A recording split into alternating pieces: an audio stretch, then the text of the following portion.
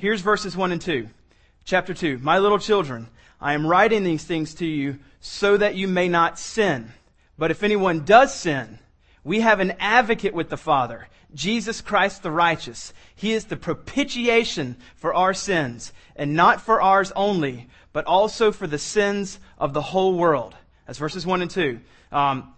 Before we get into it, one other thing I want you to know is the Bible wasn't written with chapters and verses. I'm sure you knew this, but the Bible, John didn't write verse 1. In the beginning, he didn't do it that way. So, whenever it's all going together in these little divisions, and I'm in the ESV, at the top it says the word of life, and then chapter 2 is conveniently titled Christ our advocate. All those things were added later. John didn't write those things. It was just all kind of one thing going. As a matter of fact, it didn't have spaces. It didn't have punctuation. It was just, they're trying to conserve paper. So it's just letters after letters after letters after letters. And so ideas flow together from chapter 1 to chapter 2.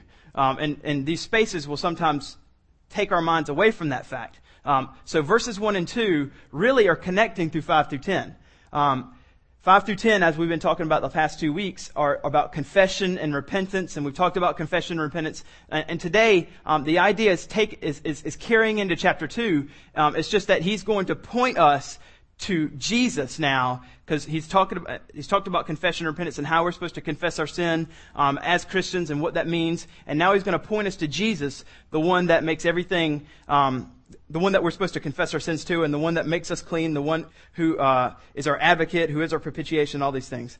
I don't know if you've ever watched TV lately, but there's one thing that I've kind of noticed, and it used to be really, really dominant maybe about 5 years ago, but there's these commercials for prescription drugs. Have you ever seen these things?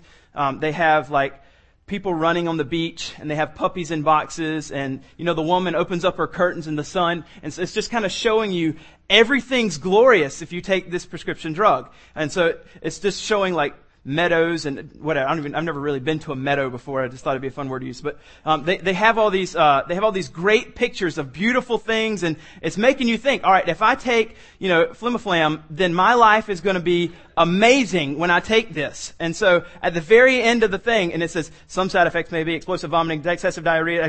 So they throw in this big list, but you don't hear the list because you just see the beautiful pictures of the woman running on the beach, and everything's fine now. And I think that if we're not careful, and here's the deal, sin is the exact same way. Sin looks like, oh, look at the great glorious thing. And then at the very end, there's this little thing that says sin's going to have all these side effects, but we don't hear the side effects because we look at the great thing that sin's enticing us into, this beautiful picture of, wow, this is going to be so great. But when you get into it, all the side effects, all the terrible things of, chronic headaches and explosive vomiting or whatever, like, wait a second. I didn't know that sin was going to mean this. I didn't know that sin was going to mean that I'm going to have this relationship broken. I didn't know that my fellowship with God is going to be altered or not enhanced as I would like it to be. Sin is really not as pretty and not as precious as I thought it was going to be. As a matter of fact, it's the exact opposite. And so John is wanting to keep us from that. My dear little children, I'm writing these things to you so that you may not sin. Now, we've looked at 5 through 10, and as we look through 5 through 10, he keeps pointing us to confession, and repentance. In verse 9 particularly. And as he's doing that, he's saying, in verse 6, in verse 8, there's really two different kinds of people. In verse 6, it's people that he's saying, if you say you have fellowship with God, but walk in darkness. So he's talking about Christians that just habitually are in sin. And then verse 8 and verse 10, it starts off, if you say you have no sin, if you say you have not sinned. So he's talking about Christians who think they've actually reached perfection. So it's talking about Christians, but they're different. Verse 6 and verse 8 and 10 are different. Verse 6 is those who are Christians who just walk in continual sin.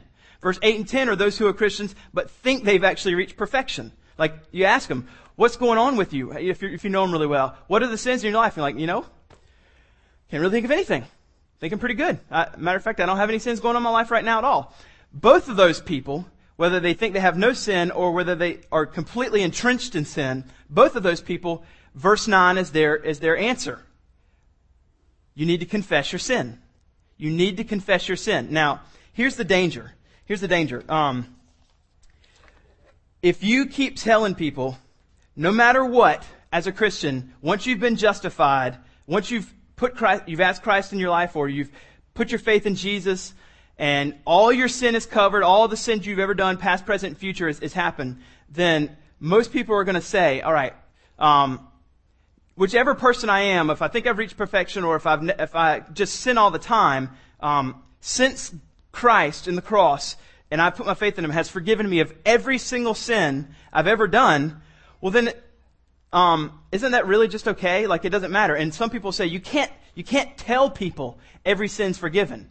You can't tell them, because all they're going to do is take that as a license to go out and sin. They're just going to say, well, no matter what I do, it's going to be okay. I can just do whatever I want. But John doesn't think that way at all. He's not even in that same idea, because he says, my little children, I'm writing these things to you so that you may not sin. His idea is, just because you have put your faith in Jesus, just because all your sin is forgiven, that's not going to cause you to say, I'm going to go sin more. That's going to cause you to say, I don't want to sin. I want to stop sinning because of my affections for Jesus. So it's supposed to cause less sin to happen in your life, not more. Now, there could be some confusion about this, because you could say, why do I need to confess then? Why do I need to confess? If everything's forgiven and I'm going to just know that since my affections have been stirred for Jesus, I'm going to sin less and less, do I really need to still keep confessing my sin over and over? Isn't that just wrong? Isn't that what non-Christians do, but not me? First of all, this confession that's being told to believers to do is not salvific, meaning it is not going to cause you to be saved. You are saved. It's not a condition for salvation. And you can also say, well, what happens then if there's all kinds of sin in my life that I don't confess? What if I just don't even know about it? You know, I got all these things going on in my life. What if I don't confess them all? Does that mean that now somehow I'm out of relationship with Jesus? Maybe not. You don't have to confess all your sin. If you know it, it's not about like stopping for an entire day and just thinking, okay, what are things that I don't even know about that I need to think about so that I confess, so I can make sure I have a right relationship with Jesus? Because if I don't confess it, it's all going to be gone, and I don't know if I'm even going to have a good relationship with Jesus. The cross has made you justified. All right, so it's not about trying to make out this enormous list, racking your brain to think, I got to make sure I don't miss one. The idea is you confess your sin when God makes you aware you have sin. Not because it's going to make you saved, but because He tells you to. He tells you to. You confess sin. That's what He wants you to do. If you have known sin in your life, and you're not in a pattern of daily confession and repentance, then fellowship on your behalf or on your part is not being enhanced with God as it should be. Fellowship on your part. Now, I'm not saying God's left you. I'm not saying in terms of your justification that you're not with Him anymore. But I'm saying on your part, you are not going to know and feel and be with Jesus as close as you would like. So, whenever He reveals sin in your life, you confess it. What happens if you miss Him? Nothing. It's not about lists. It's about your heart. It's about your heart. When you know you have sin, you confess it. Now, the reason why I say all that is this. Because John's going to point us all the way back to Jesus. He's going to say, it's not about license. I don't even expect you to have license. I'm writing these things to you so that you may not sin. And then he just points to Jesus so that we can have everything clear. All right, since it's not about lists, it's not about everything, what is it about? It's about Jesus. I'm writing these things to you so that you may not sin. But if you sin, we have an advocate with the Father, Jesus Christ the righteous. It's all about Jesus. Scripture is about Jesus. The gospel is about Jesus. Your heart and your affections are to be about Jesus. So that's what he wants to point you to. In your confession, it's not about your guilt. It's not about feeling bad. It's about Jesus and His glory. That's why you do it, so that you may not sin. Now, let's look at verse 1. John's wanting us to keep balanced, and this is what he says: my little children. So he starts off with my little children. John is probably very old in age at this time. The only disciple that didn't get killed. All the other ones got put to death and were martyred. John got to be the only one, which we see in the very end of the book of John, how Jesus tells him he's going to be the one that gets to live and Peter still has to die. Anyway, back to John. So he's probably much older than all these people, and he's writing to them and he's calling them my little children.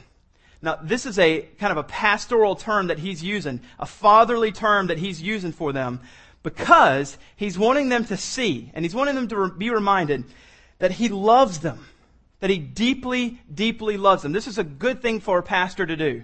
A pastor or a father figure, as far as someone who looks over you, as far as a leadership elder kind of person, should constantly be doing in a way, should constantly be trying to make it clear to people that are in the church or under his care that he loves them.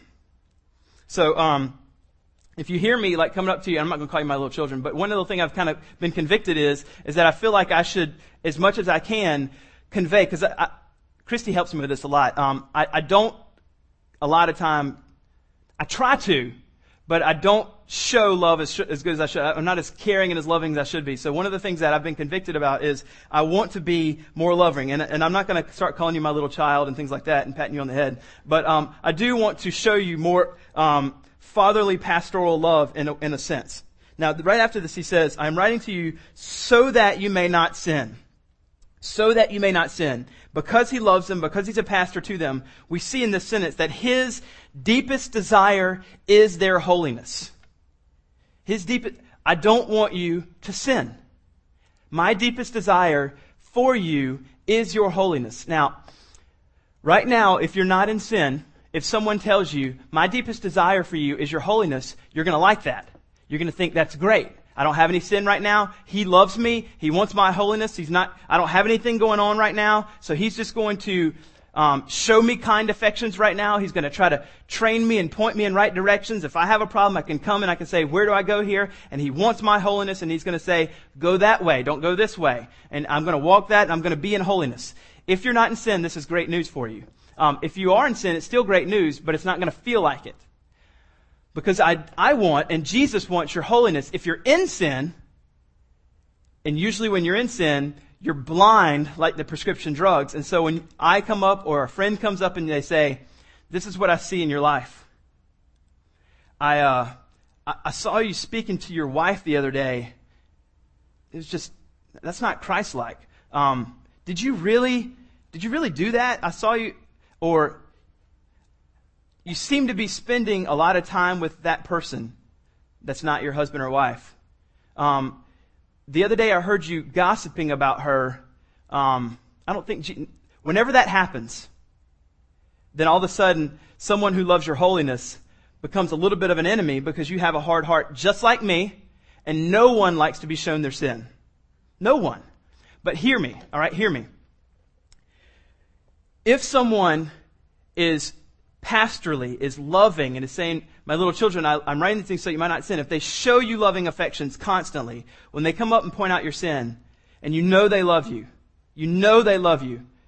you should be more receptive. So that's a good challenge for all of us. First of all, be loving towards people so that whenever you want to point out their holiness, they're ready to listen. The second side is, when someone comes and points out your sin, know that they want your holiness. Not for you to get mad and feel bad about your sin. We all feel bad about our sin. I mean, there's no question about it. I think of sin I do, and it troubles me deeply. I hate it. And when people show it to me, especially those who are close, it makes me a little bit mad. But I shouldn't be mad, because I should know they don't want to just say, ha ha, look at your sin, like JC does whenever she takes Karis's ball away from her. Ha ha, I have your ball. It's not like that. That's my daughter's.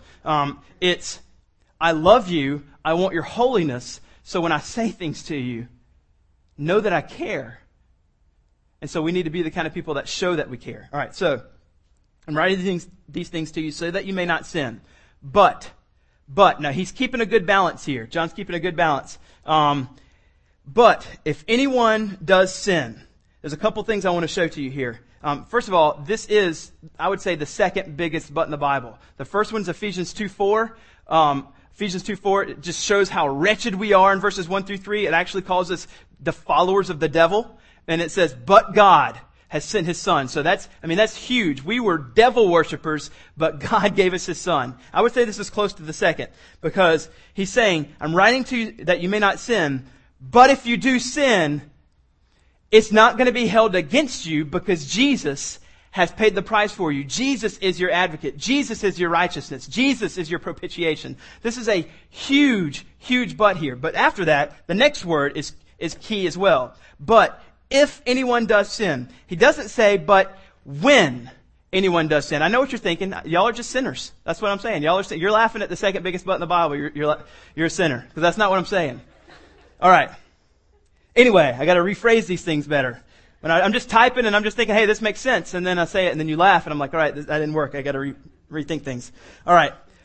But when, he doesn't say when, but if anyone does not sin. Notice he doesn't say, but when anyone does sin. All right. He is not by any means saying sin's okay. He's saying if. Notice the sentence above that. I'm writing these things to you so that you may not sin. His thought and his desire is holiness. You're not going to sin. He doesn't say, but when anyone sins, because I know it's going to happen. It's but if. You shouldn't be sinning. There's no margin here for John to say, okay, you know what? You're human. You're going to sin. As a matter of fact, this is just a side note. It's more human for us not to sin than it is to sin. People say, I'm human, then I'll just sin. It's actually, that's wrong. It's more human for us not to sin. If we say, well, I'm just human, well, then what was Jesus? He was human. He didn't sin. Who were Adam and Eve before they ate the fruit? Before their sinful nature, their human nature became corrupted. It's more human for us not to sin. Because Jesus was 100% human. He had no corrupt human nature. Our human nature is supposed to be perfect, like Jesus, like Adam and Eve before the fall. Like our glorified body at the end, whenever our human nature is restored, to not be corrupted. So anyway, that's just a side note. So, if, John gives no margin here. He doesn't want us to sin at all. It's not saying that we will. If anyone sins, we have an advocate. We have an advocate. What does this mean, advocate? All right. So there's three things I want you to see today about Jesus. I'm going to move out of the way so you can see them. Three things. Three magnificent names of Jesus in the gospel, and that doesn't mean like I'm not calling the letter of John, the epistle of John here, and the gospel of John. I'm saying in the gospel, like the good news of Jesus. John's going to say the good news of Jesus is that he came and died on a cross for us on our sins. He lived a perfect life that we would never be able to live. He died for us, and then when he died for us, if we put our faith in that work, we can be righteous like he was. We can be declared righteous by God, have a restored, reconciled relationship with God, and we will one day be with Jesus in heaven. That's the gospel. And he says, there are three names that I'm going to call Jesus today. And in these names, they're loaded terms. And so I want to show you these three terms today as we're coming off of confession and repentance, showing you that God doesn't want you to sin. And then what we're going to do here is I'm going to show you these three loaded terms. I'm going to unpack them for you. And we are going to worship like crazy because Jesus is worthy of all of our worship. And these three terms, even though I try to unpack them, even though they're loaded, I'm still not going to do justice for Jesus and how glorious he is because there's only three and it's not exhaustive, but we're going to worship him for how great he is. All right, so here's the thing. First one is that Jesus as our advocate. That's in verse 1. Jesus as our advocate. Look at what it says. But if anyone does sin, we have an advocate with the Father. That means Jesus is advocating for us. He's advocating for us. I want you to listen to this verse. This is just a few, actually I have it written down. Romans 8. This is Romans 8, Romans chapter 8, verse 34. Chapter 8, verse 34. This is talking about Jesus, and he's writing right now at the right hand of the Father, and this is given a description of his work right now. This is what it says. Christ Jesus is the one who died, more than that who was raised. Listen to this, here it is. Who is at the right hand of God, who indeed is interceding for us. Right now, Jesus, the Son, is at the right hand of the Father, interceding for us. He's standing beside him, pleading our case to the Father. And the case that he's pleading is based on his death and resurrection. 1 Timothy 2:5, when we were studying through 1 Timothy 2, it called Jesus our mediator. That means he is the one between us and God who is mediating for us, pleading our case. It says, for there is one God and there is one mediator between God and man, the man, Christ Jesus. So what does it mean then? What does it mean for Jesus to be our advocate? It means that right now, at the right hand of the Father, he's interceding for us, taking up the cause of every single believer. Every single believer. Now, you're thinking, how's that possible? There's a lot of believers. How can he do that? Well, he's God. He's God. He can do that because he's God. It's not like he's trying to name them all real fast. And Fudd and Nikki and Corey. It's not like he's trying to just name them all real fast pleading. He's God, and because he's talking to God the Father and he's God the Son, he can intercede for everyone constantly. And I want you to remember that this is a continual intercession. All right, that's important. Calvin is talking about this, and he says this intercession of Christ is a continual application of his death for our salvation. That means we are continually having the blood of Jesus applied to us as he continually appeals for us or intercedes for us, which means continual repentance makes sense. Not that we're earning favor, but because he is continually interceding for us. So he is taking up the cause for us. It's kind of like a lawyer. He's our counselor. He is our sinless lawyer, taking up the case for us and pleading it before the Father on our behalf. And the coolest thing is, not only is he our lawyer, but he's also the one who died for us. You know, you think of law, and the lawyer doesn't actually go pay the penalty for his client. Jesus is magnificent. He is the lawyer. He's the one who paid the price. He's the one that's ruling the courtroom. He is standing before the Father, interceding for us continually. He is our advocate. Now, why is this a big deal? Why is this a big deal? Because, yes, you were forgiven all of your sin completely at justification. However, you are continually sinning. And I think, as a matter of fact, I'm positive that we go through day by day just forgetful of how sinful we are. We just forget. We just don't think about how sinful we are. But if we would think about that, then we'd be much more thankful, much more appreciative of the intercession or of Jesus being our advocate continually. And that there is continual application of his death for us for our salvation. That's pretty amazing. Now, because he's our advocate, because Jesus is continually interceding for us, these next two titles are kind of based on that, or conditioned on him being our advocate. Because he's our advocate, he can be these next two things. He can be these next two things.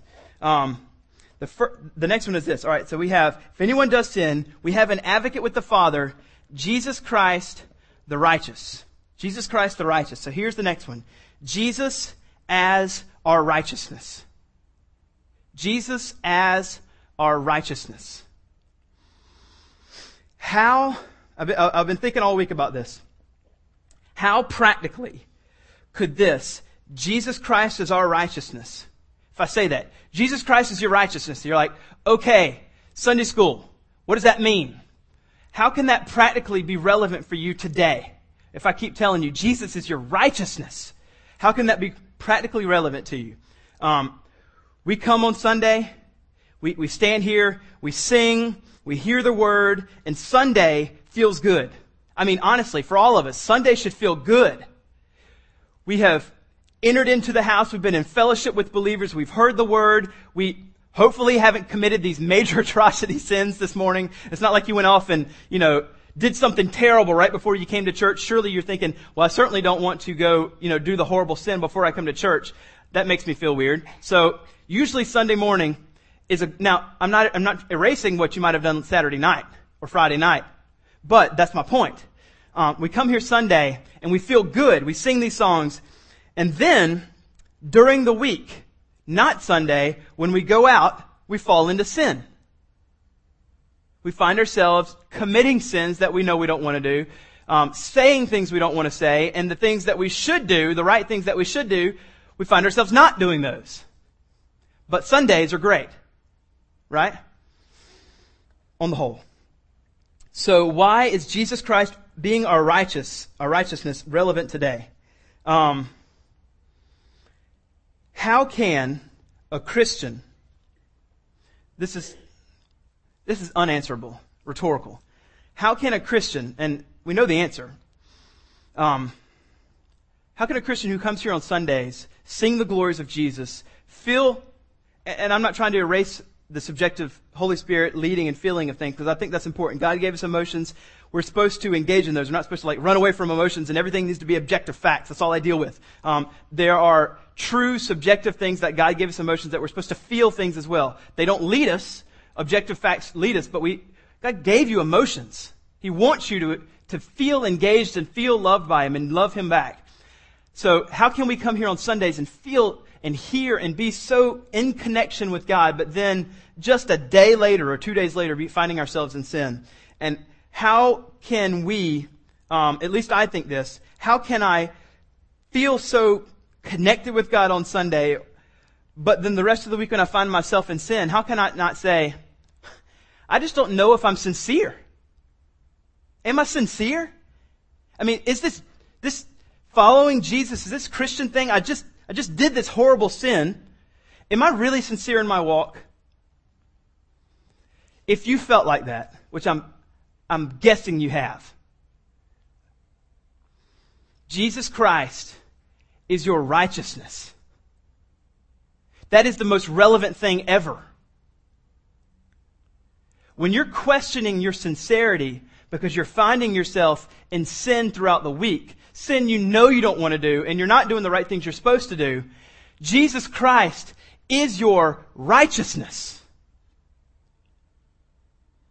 When that sinks in, it changes. It doesn't mean you'll stop sinning. It means that you'll want to stop sinning, and you will, by God's grace, Lord willing, find yourself committing less and less and less sin, but also being made aware of more and more sin you need to repent of. This is great, glorious news. I like to multitask when I'm driving. I've got this massive truck, and I'm pretty good at driving with my knees. I've got a good 20 years of experience now. I had to do the math. That's a lot of years. Been driving since I was 15. Yeah, I'm 35. So I like to multitask, and what I found is I like to talk on the phone. And drink coffee and drive and do all this. So I have a lot of things going on sometimes. And usually if I'm holding my coffee and I'm driving, I'm good. But if I get a phone call, then a whole new element of stuff comes in where I need my third arm that I don't have. And so I try to talk on the phone, and when I'm talking, I can't put it on speakerphone because I can't hear that well. So I'm drinking the coffee the other day, and I'm driving down the road, and Christy calls, and so I'm talking to her, and I'm doing the knee deal, and I'm trying to hold my coffee, and so it's not working. So I have for some reason, I'm not smart enough to use the travel mugs that have the lids. It just doesn't taste right when it's in those plastic cups. It needs to be in a mug with glass. And so I stick it between my legs, and I'm driving, and I'm holding the phone, and I'm trying to do stuff, and it's bumpy and all over the place. And I feel like, what in the world? And so I look, and then coffee's just splashing all over my pants. And so I'm just like, oh. And so I have a towel. I keep a towel that's just, man, it needs to be washed. So I have a towel that cleans everything. And so I'm trying to clean my pants. And so this is the coolest part. I pull up beside a light, and there's an 18-wheeler that's, high and can look in. And so he sees me with my towel cleaning my pants. And I'm just like, Christy, there's an 18-wheeler looking at me cleaning my pants right now. This is ridiculous. And so I come to the realization I get to go through the entire day with this big coffee stain in my pants the rest of the day. This is awesome. And so it's just, kind of this huge mess. But here's the greatest news. We have this amazing Jesus, our righteousness, that we don't have to live the rest of our life with this horrible stain that's been kind of tattooed on us or placed on us that we're going through the rest of our life, and everybody gets to see, here's my terrible stain of sin. We have Jesus Christ, our righteousness, which means all the stain of all the sins you've committed are completely washed away. You're not going to walk through life. You're not going to be nervous and embarrassed by trying to hide the stains, and the 18-wheeler guys are stuck looking in on saying, there's that stain, there's that horrible sin. All of your sin that you have committed as a believer has been declared righteous. All of your sin has been declared gone. You have been washed and completely gone. So here's the deal. That sin that haunts you, that no one knows, that you don't want to confess to people, that sin that's in your past that you still feel guilty about. and you still think the stain of that still is impressed in. There's places where I go, or people that when I see them, or whenever I have a conversation, or one day when I have to see that person again, that stain of that sin is in my heart, and it can't go away. That's absolutely not true. You're not going to be trying to clean that off ever in your life. Jesus Christ is your righteousness. It is gone. It is 100% purified. You have been declared in the courtroom of God innocent. I mean, this news is astounding. It doesn't matter what you've done when you put your faith in Jesus.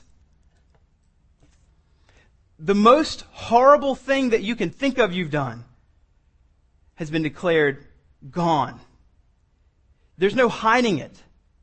As a matter of fact, those things God usually takes in our life and lets you have that as something where you can connect with other people that struggle with that, and you can say, that sin you're dealing with, I had in my life. And you know what the gospel is? Gone. It's nothing to be ashamed of. It gives you more opportunity to glory in Jesus, glory in the gospel, and glory in His forgiveness. That it is not there. Jesus Christ is your righteousness. It's probably the most relevant statement ever. Now here's the next part. And this is, well, they're all awesome. This is amazing. We have an advocate with the Father, Jesus Christ the righteous, and here it is. He is the propitiation. He is the propitiation for our sin. Now there's been a lot of debate over the translation. This propitiation, the Greek word is hilasmos. There's been a lot of debate over how do we translate hilasmos? How do we translate that? And really, the way that's translated brings us into two whole realms of things we need to talk about. We're gonna unpack them very fast. If you want to talk about those things later, I can. But the translation of this word hilasmos, depending on your version, in ESV, New American Standard, I was going to say North American Mission Board for some reason. That's not a translation.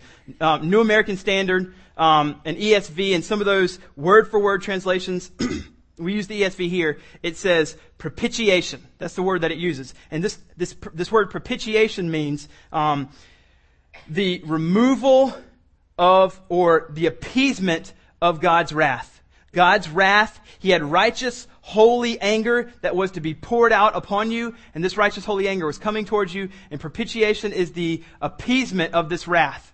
Now some other words, or some other translations, have translated, like there's a translation which you might not be familiar with, RSV translates this word expiate. Not propitiate, but expiate. Now, expiate doesn't carry this idea of God's wrath being put on you and then Jesus coming in and being where all this wrath was poured out, where Jesus appeased the wrath of the Father and you don't have to feel the wrath.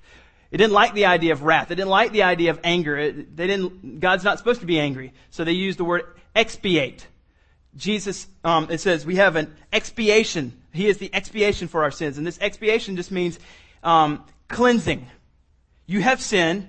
You need to be cleansed away from that sin. Cool thing is John used the word cleanse already in verse 7 and verse 9, and he didn't use it here. But expiation. And so it's just talking about how you've been cleansed. Now, both of those things are true, but there's theological reasons why they're making those things, because some people don't like wrath. And then NIV doesn't do either one. It just says He's the atoning sacrifice. He's the atoning sacrifice. His sacrifice atoned for us. And so there's two things to consider as we talk about. One is the nature of when I say the word atonement, that's Jesus dying on the cross. When He died on the cross, He atoned for our sins.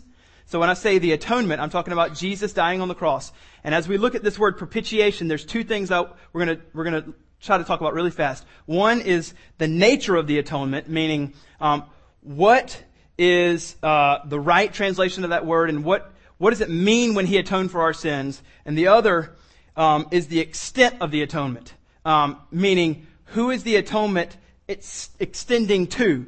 What people is it attending to? Because there's a problem in verse 2 if we don't try to understand what the extent is. First, let's talk about nature, the nature of the atonement. Now, clearly, you're going to guess it. I think that it should be propitiation. propitiation also carries the idea of expiation. Propitiation means, yes, God's wrath has been appeased by Jesus, and you've been cleansed. So it carries both. And so I think that's the right idea. I think that's what it should be. What does it mean that this has happened for us? It means that God's righteous anger was coming towards us. Jesus stood in the way, and all of this anger that God had built up, and he had to have righteous anger in order to be just, of every sin, of every Christian, was building up, and all that anger had to be poured out on. So it's not like he could just say, poof, I forget it. It's all fine. He has to, because he's God, pour out his righteous anger towards the sin. And so what he did is, his plan was to put Jesus there instead of me and you, which would have just obliterated us, and we would be spending eternity in hell, receiving that righteous anger eternally, which is awful. He said, I'm going to put Christ there. Christ, because he's God, and he's infinite, can receive all of the infinite righteous anger I have built up towards you. And when that happens, you will be cleansed, and you don't have to receive it. That's unbelievable news. So the third one is that Jesus is our propitiation. This is amazing news to know that he has appeased the wrath of the Father for you. Now, we need to know that God was angry toward us. Now, when someone's angry towards me, and I don't know if this happens to you, but when someone's angry towards me, I hate the fact that someone's angry towards me. I don't like it at all. And we're supposed to not like it. We're supposed to kind of think or consider someone's angry at me, and so therefore, since they're angry at me, I don't want them angry at me anymore. I say that to say, because if God has told us that Jesus is our propitiation, not that we're supposed to go back and dwell on all the time, God was angry with me, but we're supposed to remember, he was angry with me, but all of it was poured out on Jesus. Praise God, that is cause for me to worship. That's cause for me to worship. Now, the extent. I want to talk about this for a second. It says, and he is the propitiation for our sins, and not for ours only, but also for the sins of the whole world. Also for the sins of the whole world. Now, think about what we're saying. Jesus is the propitiation, not just for ours. He's talking to Christians, not just for, actually he's talking to those particular people there, not just for our sins, but also for the sins of the whole world. Now, if you think, he could be saying this.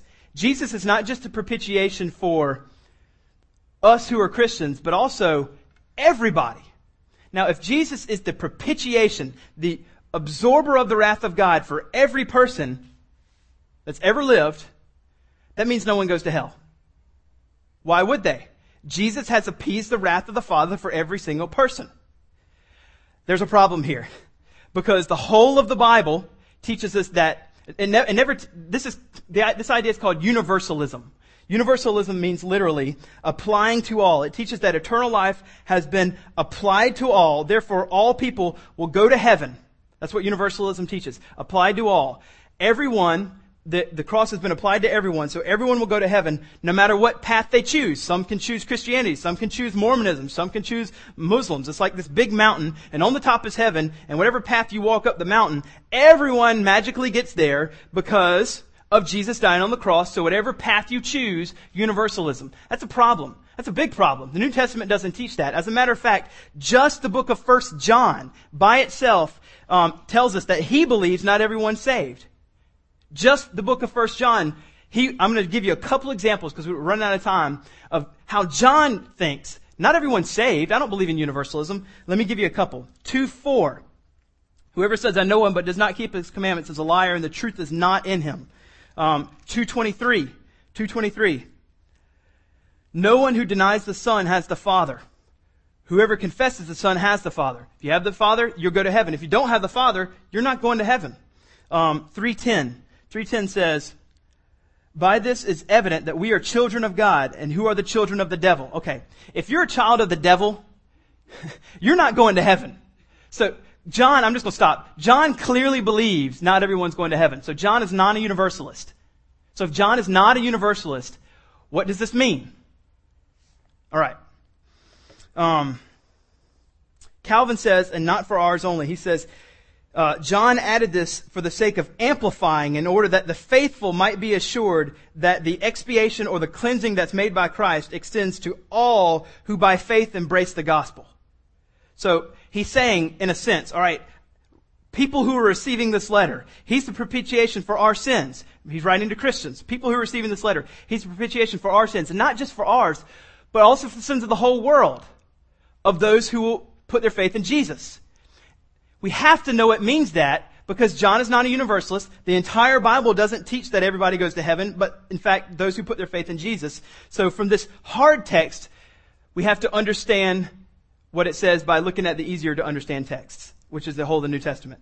I have more examples. I'm not really going to go into it about what the whole world literally means. I'm going to stop and just kind of move past all that, because I think that you understand what I'm saying is that Jesus is the propitiation for us that are Christians, and those who are Christians. The wrath of God has been appeased by Jesus for us, which gives us a great reason, a very great reason to celebrate and worship Him. All right, so what does this mean? If Jesus Christ is our advocate, if Jesus Christ is our righteousness, and Jesus Christ is our propitiation, what's John wanting us to do? Why is he telling you these three things? Why is he wanting you to know that he's your advocate, he's your righteousness, and he's your propitiation? Because he wants your holiness. He's describing Jesus, and he wants, I'm writing these things to you so that you may not sin. Jesus is your advocate. Jesus is your righteousness. Jesus is your propitiation, and I want you to not sin. I want you to be holy. So he's telling you because God is jealous for your holiness. He's not at all indifferent to the way you live your life. He's not at all indifferent to it. As a matter of fact, he's very concerned about the way you live your life. If the gospel has come into you, the gospel has declared you righteous. Absolutely. But, however, you are called to pursue holiness in your life with a never-ending hunger for holiness. Because Jesus is your righteousness. Jesus is your advocate. Jesus is your propitiation. So, forgiveness in advance, which is what has happened for us. Forgiveness in advance for any sin that might occur is supposed to produce holiness. Every sin you've committed has been forgiven. And it's supposed to produce holiness. So that we live under this amazing forgiveness that's been given to us. Sometimes when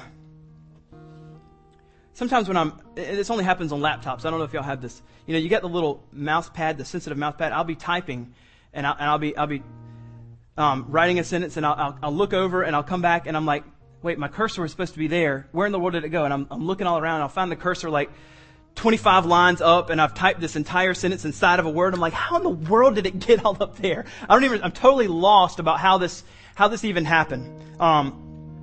Christianity is not like that. It's not like we're supposed to be, everything's fine, and I look away, and then, oh, where did I go? We're not supposed to be lost as Christians. He's declared us righteous. He's declared us holy. We're as Christians supposed to be walking down a path, not losing sight of Jesus at all. Not losing sight and walking off into sin. I'm writing these things to you so that you may not sin. There's not this moment where you're just going to wake up 15 lines away. You're like, where in the world did this go? That's not John's intention. That's not God's intention. You're not supposed to be living that kind of life as a Christian. Finding yourself in places like, how in the world did I get here? And his prescription is to point you to Jesus and how glorious he is. And as he's pointing you to Jesus, and as you're walking through life, and as you're being made aware of sin in your life, the ones that you know, confessing, resting in the forgiveness, resting that he's advocating for you right now. Right now, he's standing by God's right hand, advocating and interceding for you. Right now, saying you're righteous. Right now, remembering that he is my propitiation. All the wrath of God, wave after wave that was supposed to be intended for me, went on him. It's not supposed to make you feel guilty. It's supposed to make you feel worshipful, worship-filled. I'm going to close with this verse. This is just an amazing verse, and I hope this really leads us into our time of worship. This is the book of Isaiah 26. This is what I think our attitude is supposed to be when we hear these truths. In the path of your judgments, O Lord, we wait for you. In the path of your judgments, O Lord, we wait for you. Your name and your remembrance. Some translations will say your renown. Your name and your remembrance are the desire of our souls. Is that true of you? Is that true of me? God, your name and your renown is the desire of my soul right now. I want, as I walk through this week, to remember, I want to point to Jesus and remember these things that you declared that you are. You're my righteousness. You're my advocate. You're my propitiation. And so therefore, your name and your renown are the desires of my soul as I go through this week. My soul, listen to this sentence. This is amazing. My soul yearns for you in the night. My spirit within me earnestly seeks you. This is some awesome, awesome words. These are the words I want to reflect my soul. And as your pastor, who loves you very much, these are the words I want to reflect your soul. I'm not as much as God, but I am jealous for your holiness. I desire it deeply. Because I know that whenever you're walking in holiness, your worship, your fellowship with God is enhanced. And that's what we want. If you're honest, that's what you want. I know that's what you want. So we're pointing to Jesus today. For those of you who know Jesus, I'm pointing you to Jesus today to only hope in Him. To stand and let's just sing out to Him how great and glorious He is. Maybe you need to take the first couple minutes to pray and thank God that He's all these things for you. And stand and just worship with us.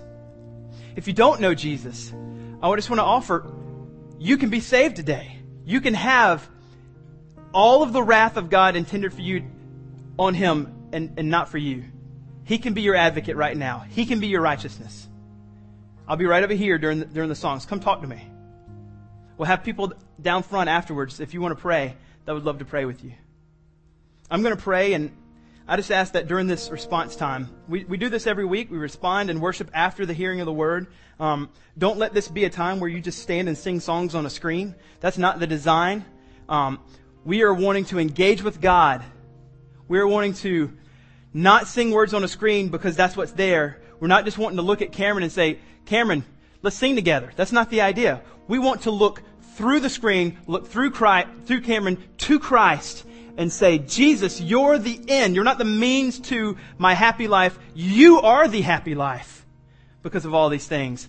Thank you for these things. I want to worship you this morning. If you need to take a couple minutes to prepare your heart, then do it. But Jesus is our goal. He's always the means and the end. So let's pray.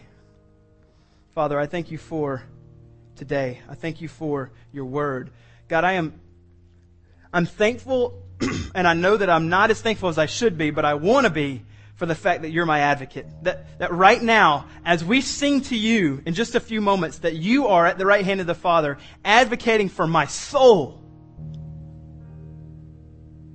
That you have declared me righteous.